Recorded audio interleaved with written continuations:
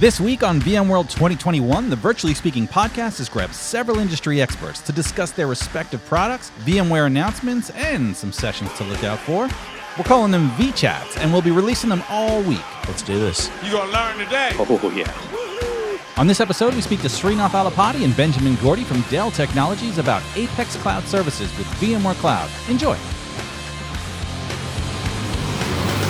Benjamin and Srinath, welcome to the podcast. Thank you, Pete. And it's great running into you again. Absolutely. I don't know how long it's been. Yeah. It has been too long. And John, nice meeting you. Nice meeting you too. Yeah, Srinath and I, we were old NetApp guys together for a long time, and he went to the dark side. We were like, ooh, he went to EMC, and everybody was afraid of that back then. But good to see you now at Dell Technologies, doing great things. Thank you. And we're also joined by Benjamin Gordy. Ben, why don't you introduce yourself and tell us what you do at Dell? Thank you, everyone. This is Ben Gordy. I go by Ben or Benjamin, and I'm tech marketing lead in the Apex team. And looking forward to talking with you guys on this product. Absolutely. And one of the things that you're doing, what we're going to talk about today, is Apex Cloud Services with VMware Cloud. And so before we even start here, what exactly is Apex? And then maybe we can start a discussion from there. Yeah, sounds good, Pete. So, when we talk about Apex, the way I want to approach it is, everybody loves public cloud for a lot of really good things that public cloud does, right? So they have a nice, awesome self-service interface. You can consume pretty much anything as a service. You don't have to worry about managing infrastructure. It's scalable, and they make it all very easy and simple. It has some drawbacks, right? So costs are unpredictable for those of us who used public cloud for different reasons. Yeah.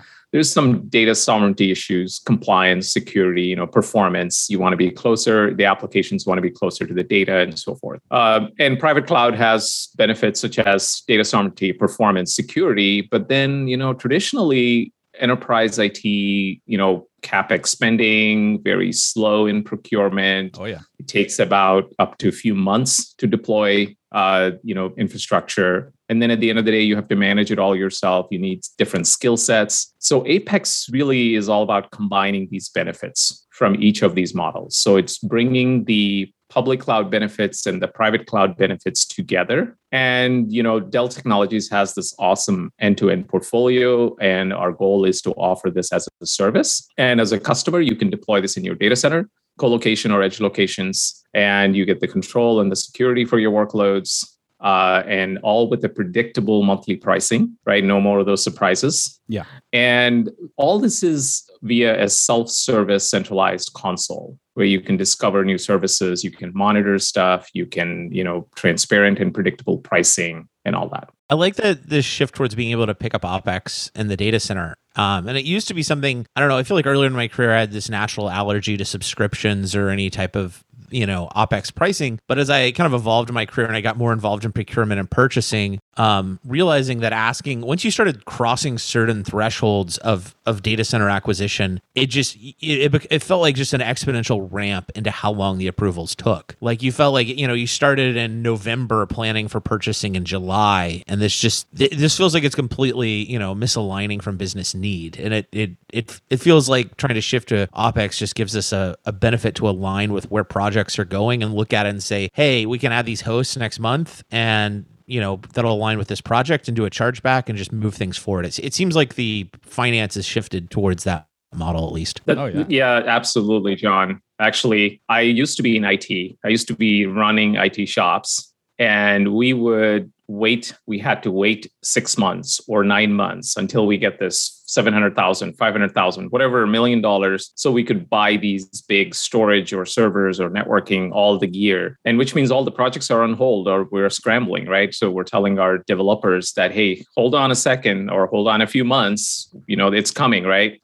So you're absolutely right. Also makes it challenging to ask for funding and say, well, how much is it going to cost? Well, it might cost this much. We'll see. It can change depending on the different factors, but it's a lot nicer to be able to say, oh no, this is going to be the price. This is the repeatable price, so it makes planning a little easier. All right. So what kind of workloads can we run on this then? Great question. We can run all different types of workload that you can expect to run in a data center or in the cloud. It could be a containerized workload. It could be virtual machines or a combination of the two together. We're offering the kind of the best of both worlds, a gift choice, so that customers can do that if they're a primarily virtual machine shop and they're looking to leverage containers, or if they're predominantly a container shop. They can mix and match and have the best of both. It's nice to know that these platforms, as they've evolved, they're able to handle the existing workloads that you just vMotion over, but also those new cloud native applications. So drilling down, we've got Apex as the overarching shift to this consumption model. What are we doing new today? What's the announcement? So John, so we're announcing Apex Cloud Services with VMware Cloud today. And what Apex Cloud Services with VMware Cloud is an infrastructure as a service. So by that, I mean it comes with compute, storage, and networking. And the infrastructure is owned and managed by Dell Technologies. The VMware Cloud is an important stack there because that's what allows that consistent multi-cloud operations, so across private cloud and public cloud. However, you can deploy this in customers' data centers. So customers can do this in their data center, co-location, or edge location facilities. And the idea is it's taking away the burden of managing customers. Customers don't have to manage their infrastructure, right? It's because it's Dell owned and managed. And we have something called cloud instances where we created these cloud instances such as general purpose or compute optimized, memory optimized, and essentially makes it really easy for customers. Let's say they're running VDI or AI/ML or databases. They can quickly say, oh, this is the type of instance that I want. They pick the number of instances and then they select the term. So it's a 1 or 3 year term. And that's it. They click place order and within as few as 14 days, it gets deployed and delivered in their data center. Oh, okay. So it's not so much like T-shirt sizes where it's just a little bit more of the resources, but is it more specific to specific types of workloads? And I'm curious what that looks like. Yeah, so that's exactly right. We have 4 instance types, and then you can select as many instances as you want, up to 1,600, I believe it scales up to, right? Essentially what that does is you get certain number of compute power cores and memory, and then you decide how much storage you want, right? So let's say I want 500 VMs or 1,000 VMs, you select these number of instances accordingly. It's very similar to if you're used to public cloud. It's sort of very similar to how you would pick the number of instances you want. So it's not necessarily a large, medium size, but you could build a large, medium, small size, extra large, whatever you want, pretty much from these by selecting the ideal number of instances for your workloads. Okay, I like the different options there in terms of that flexibility. What's the support for this look like? Who do I call? Who owns the support footprint of this? Yeah, it's Dell owned, Dell managed, and it's supported by Dell, right? So everything, it's a single point of contact. We also have a customer success manager that's dedicated to customers where they walk through the experience, they own that experience and make sure that customers have the best experience. It's a single support. In some ways, it sounds like VMC on Dell EMC. I mean, not exactly because there's different components, but what are the similarities and where does it differ? Pete, I was actually thinking you were going to go there, and I'm really glad you did because so for those of the audience who doesn't know, VMware Cloud on Dell EMC is also a very similar solution. It runs on Dell infrastructure. It's a VMware Cloud, and at a high level, Pete, they're not very different, right? So I'll tell you, both are offered as a service, infrastructure as a service. Both can be deployed on-prem, colo, or edge locations. Mm-hmm. Both intend to take away that burden of managing infrastructure.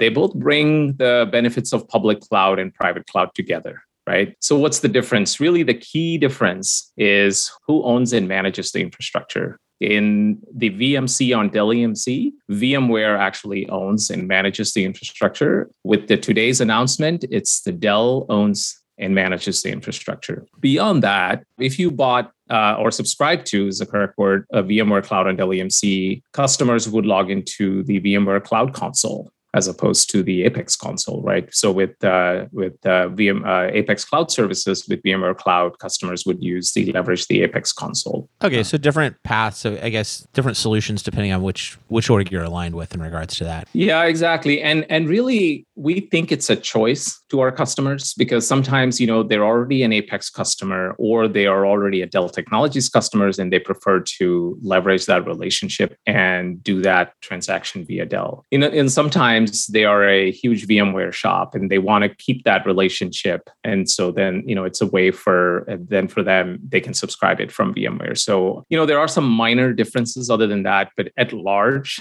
it's similar experience. And the hardware looks similar, or I know there is it. What's the? Because obviously it's going to be Dell gear on the bottom here. Basically, the platforms are the same. It's just slightly refreshed. Whether you leverage VMware or Dell, it could be. So, I mean, it sounds like at the end of the day, though, and I love how Pete raises the question of, we're talking about cloud, and he's like, so what's the hardware? Which I guess some of this actually could end up in your data center, so you can go hug it, if you love hugging your servers in the morning. But at the end of the day, the hardware is someone else's problem. It's good that it's reliable 10, and they've got support, and they've got parts bins, and they're going to go manage it for you. But, if I'm not having to manage the firmware or the drivers or upgrade any of this, it sounds like it's someone else's problem. John, I still like seeing those racks. I still like seeing the shiny blue lights, man. Sometimes I can't help but ask.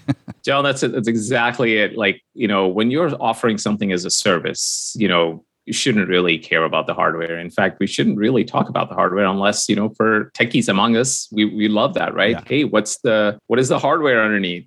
So completely agree with you, John. Very nice. Yeah. So I'm very curious for Ben and Srinath. We want to see the sessions that have to do with Apex Cloud Services with VMware Cloud. And we're going to leave links to those in the show notes. If you could, tell us the session numbers and then a follow-up. I'm curious what you guys are interested in this VMworld. What sessions you guys are looking to take a look at? Yeah, absolutely.